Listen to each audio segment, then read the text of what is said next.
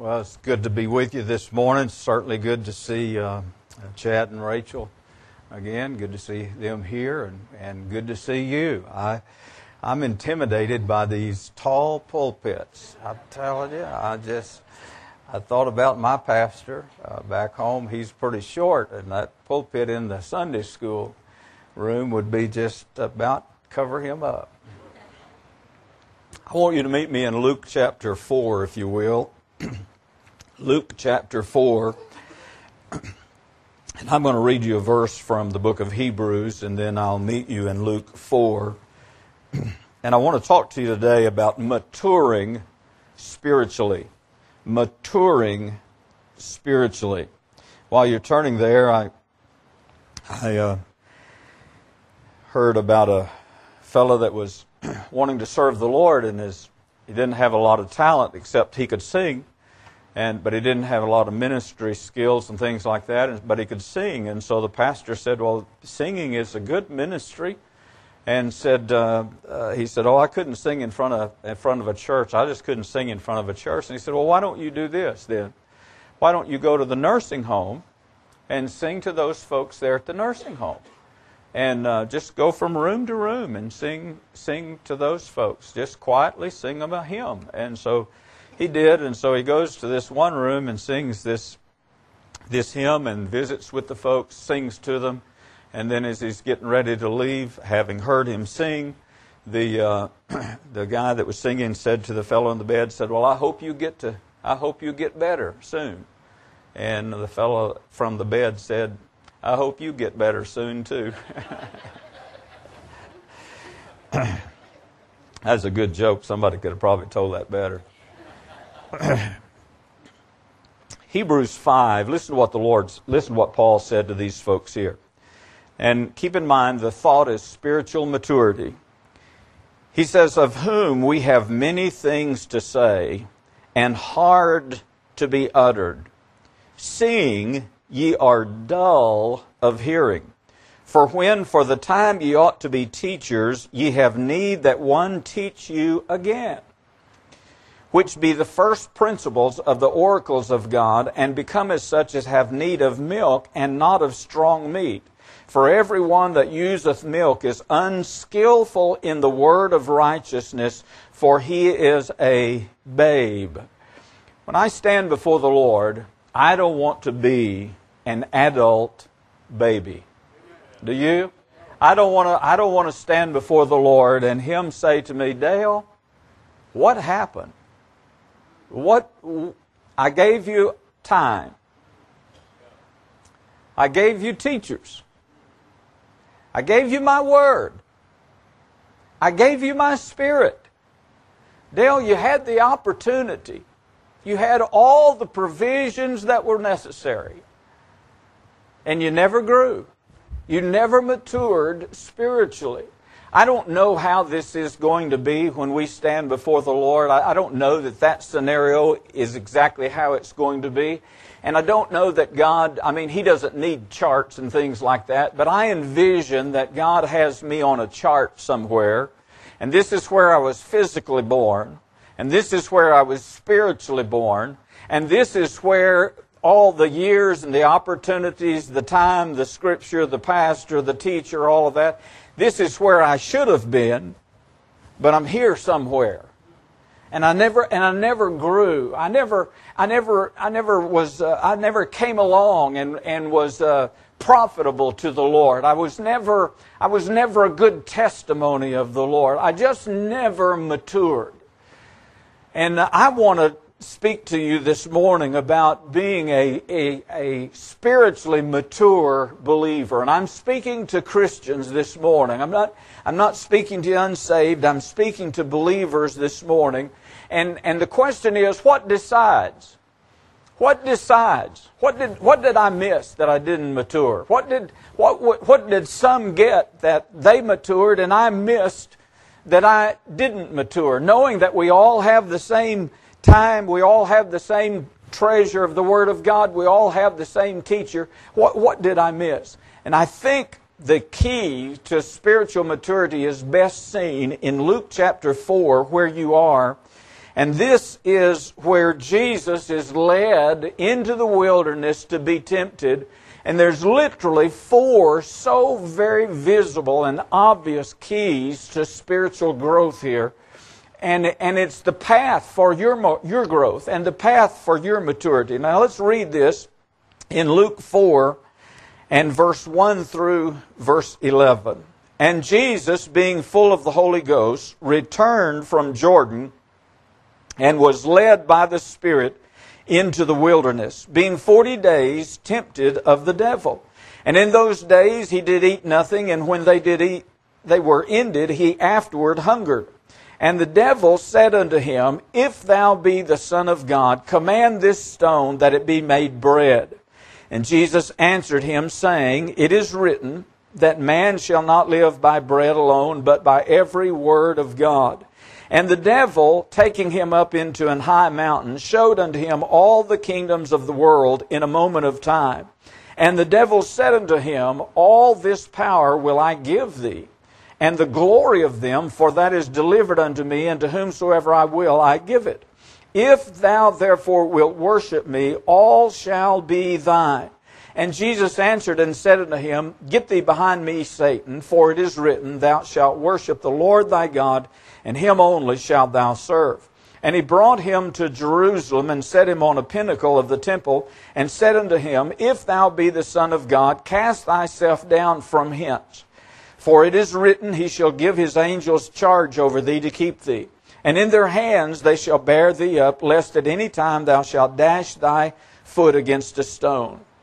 And Jesus answering said unto him, It is said, Thou shalt not tempt the Lord thy God. And when the devil had ended all the temptation, he departed from him for a season. And Jesus returned in the power of the Spirit unto Galilee, and there went out a fame of him through all the regions about.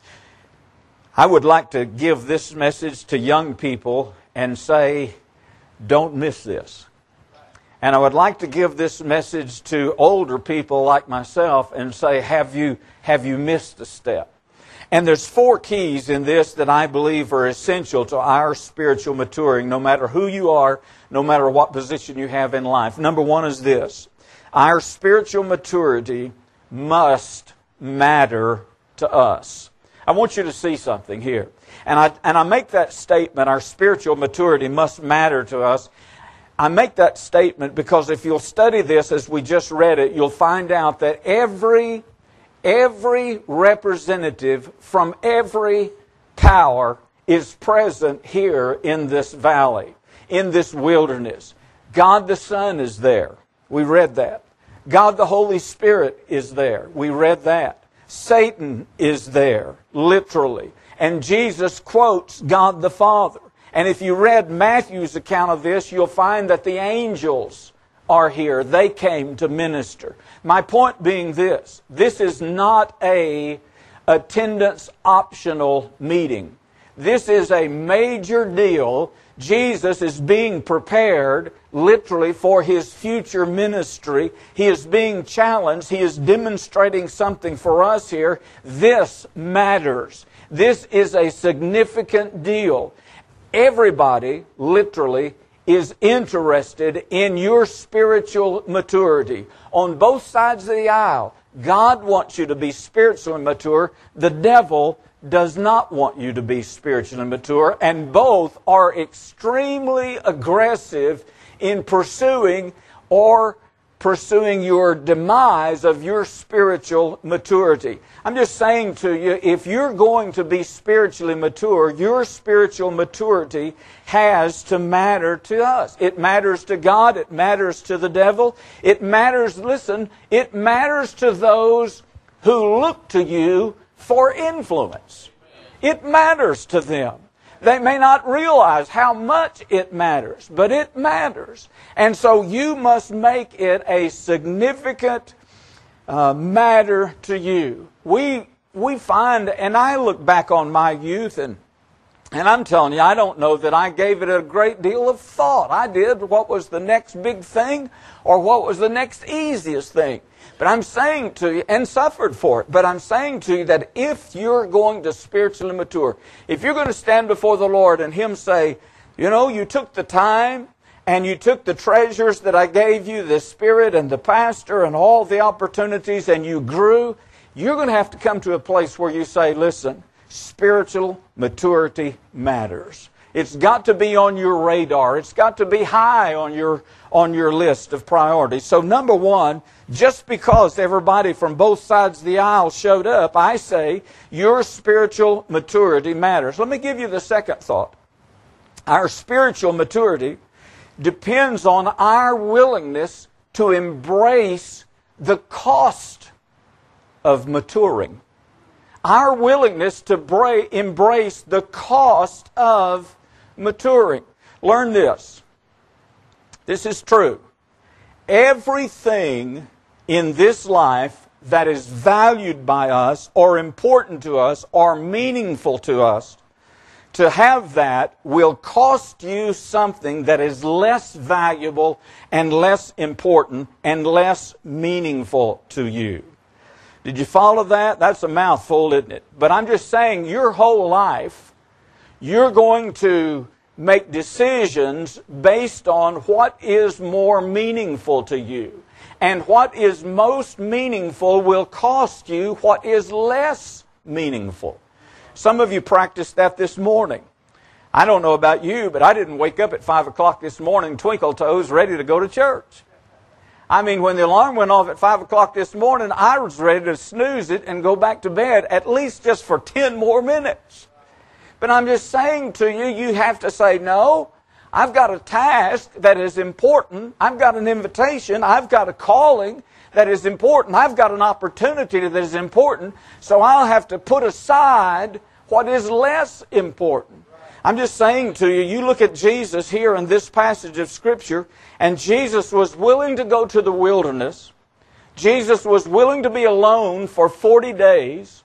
Jesus was willing to give up food for 40 days and be hungry for 40 days for something that he valued more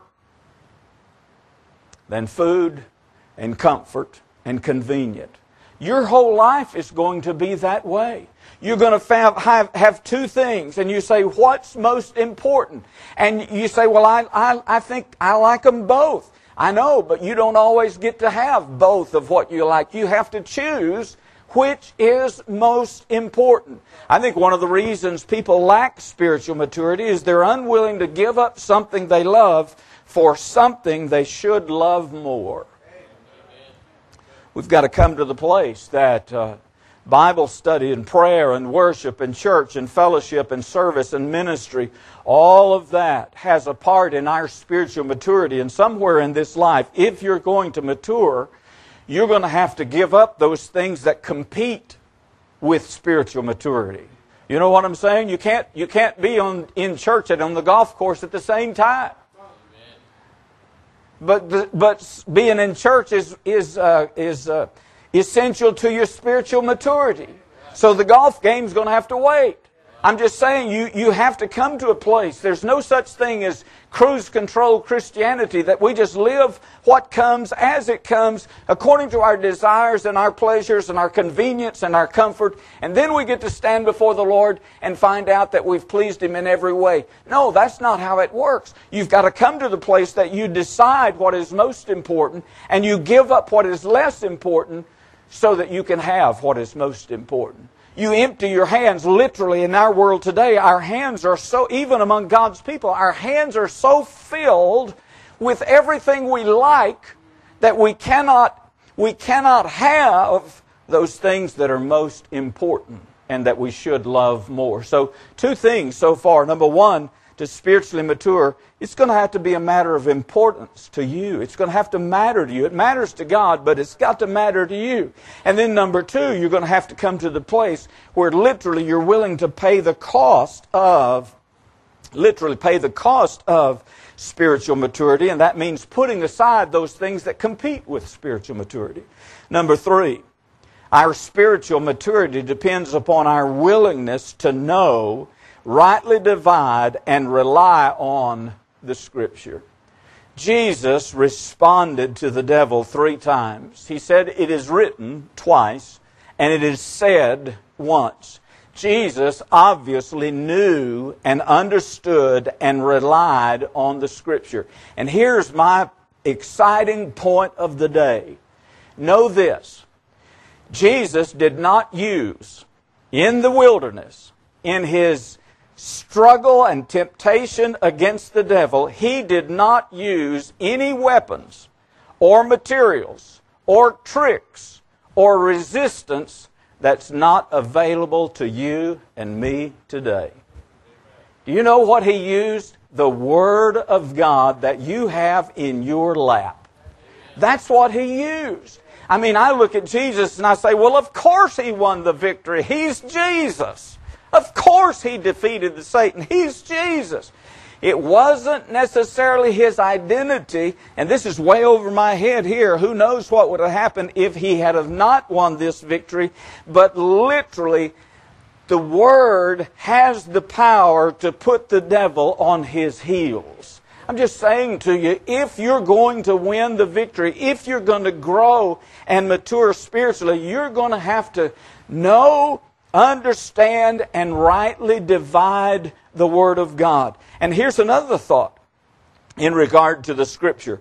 When you get to verse 10 and 11, the devil is quoting Scripture. Now that's a little different twist. But he's quoting Scripture, which just emphasizes our need not only to know what the Bible says, but to understand what the Bible says. Because what the devil was trying to do by quoting Scripture was literally, and this is easy to understand. It's just a chapter or so back, Jesus was baptized. And when He was baptized, the Bible says a dove came down from heaven, and there was a voice from heaven that said something like, "This is my beloved Son, in whom I am well pleased." This is my Son. And it was establishing for us that Jesus Christ was undoubtedly the Son of God. And Jesus had that endorsement upon Him. He knew who He was. Well, the devil comes out and says, you know, the Bible says, here's the devil, the Bible says that I want you to jump off of this pinnacle, and the Bible says if you're the Son of God, that you won't be hurt. So why didn't He do it? The reason He didn't do it is because that would put Jesus in a setting almost to not rely upon what He had just experienced at His baptism, which was this voice from heaven says, "You're my Son. This is my Son." Listen, you and I need to understand something. Know this. What the Bible says, that's good enough right there. Stop it. Just end it. Just stop it. Jesus so relied upon the spoken Word of God that it would have been wrong for Him to demonstrate His sonship when God had already declared His sonship. Do you understand what I'm saying? And so we've got to come to the place in this life where we have such reliance upon the truth of the Word of God that if God says it, it's settled. It's done right there. No reason for me to kind of question it. No reason. I've always said, give me a legal pad, 2 or 3 legal pads and 2 or 3 pens, and I'll justify anything. Starting writing and such. But I'm just saying, when God says it, we need to have that kind of reliance upon the Word of God.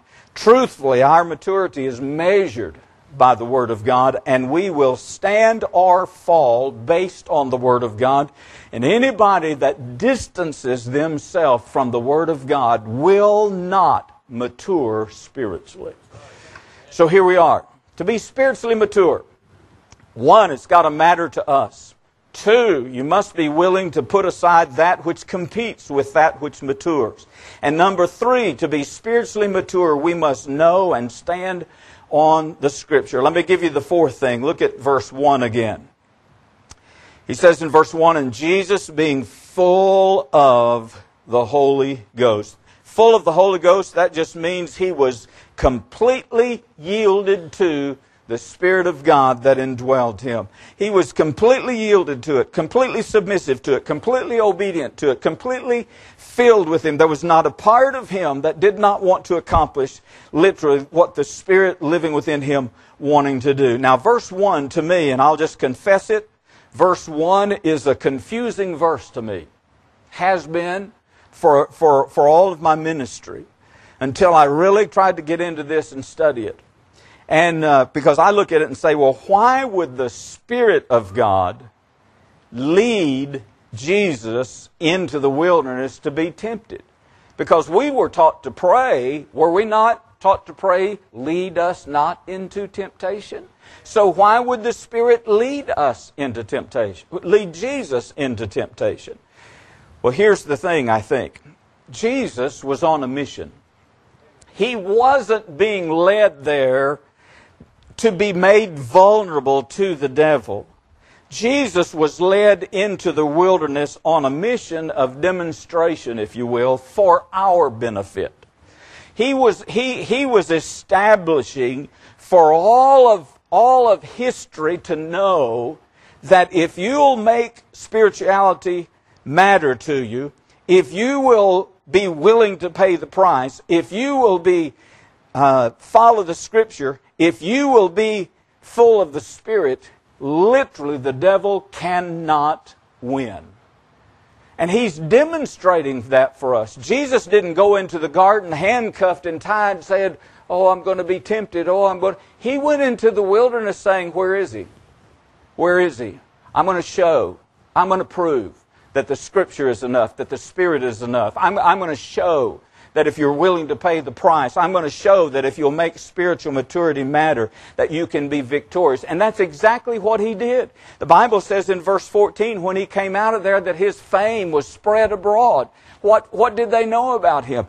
They knew, and it's recorded in the permanent record for us today, they knew and we know that if you'll make spiritual maturity a matter of importance, if you literally will be willing to put aside those things which compete with spiritual maturity, if you'll be willing to stand on the Scripture, if you'll be willing to stand and be filled and yielded to the Spirit, you will not fall in the face of temptation either. You can have victory. I want my chart when I stand before the Lord, I want it to be one like, okay, I was born physically here to Ed and Veda Bigham, and then I was born here spiritually, and from that point on, you just kind of may have been slow, but just kind of progressed and progressed and progressed, and every day of your life you grew a little bit. And I'm telling you, it can happen, but it's got to be important to you. You've got to be willing to make a decision as regard to what's competing with it. You've got to be willing to know and understand the Scripture, and you've got to be willing to yield to the Spirit of God that lives within you. Now let me ask you something, parents. Is that true in your life? Is your spiritual maturity of importance? Let me ask you, church member, is your spiritual maturity of importance? Is it significance to you? Is it of significance to you? That to the point that you would be willing to put aside that which competes with it? I pastored a lady by the name of Sue, and she was living in an assisted living and getting close to the end of her life. And the end of her life, they wouldn't, at the assisted living place, they would not let anyone be under the care of hospice. That was just too hard on the other residents, they supposed, I guess. And so if hospice was invited in, then you had to go to the hospice facility. But Sue had been there only a short time, a couple of years, but she had such a wonderful spirit. She was easy to care for. She was pleasant. She was a Christian lady. She loved Jesus and she caused no problems. She was patient. She was just a delight to take care of. When it came to the end of Sue's life, the care facility said, Sue, you can stay right here. You don't have to go anywhere.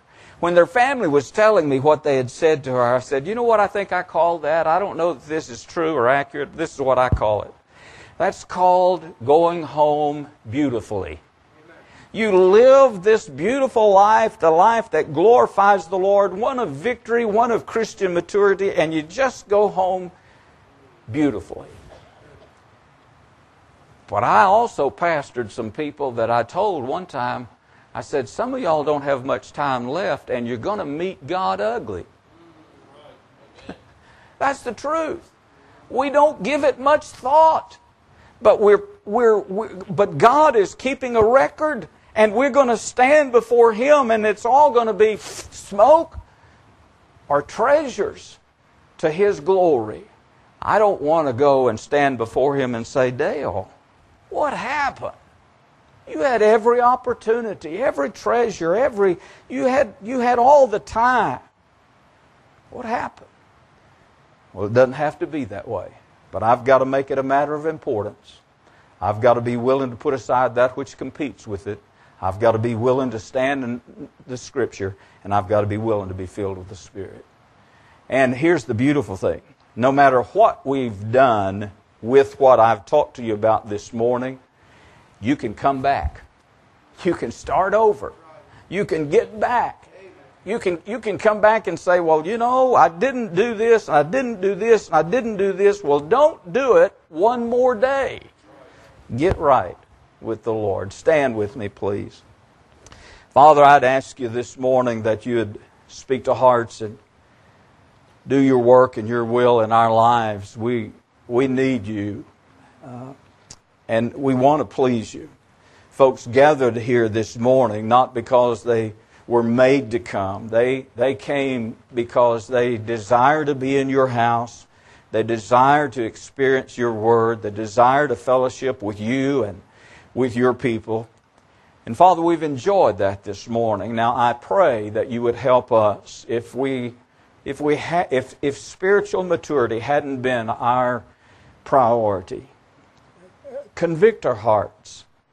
Draw us this morning. Cause us to bow before you in humble repentance, that we would say, from this day forward, spiritual maturity will be a matter of importance. And I'll be willing to make the hard decisions and put aside those things which compete with spiritual maturity. Father, do your work in our hearts, and we'll thank you for it. Heads are bowed and eyes are closed as the musicians play this morning. While they play, if God's spoken to your heart this morning and you need to spend some time with the Lord, I'd encourage you to come this morning while she plays.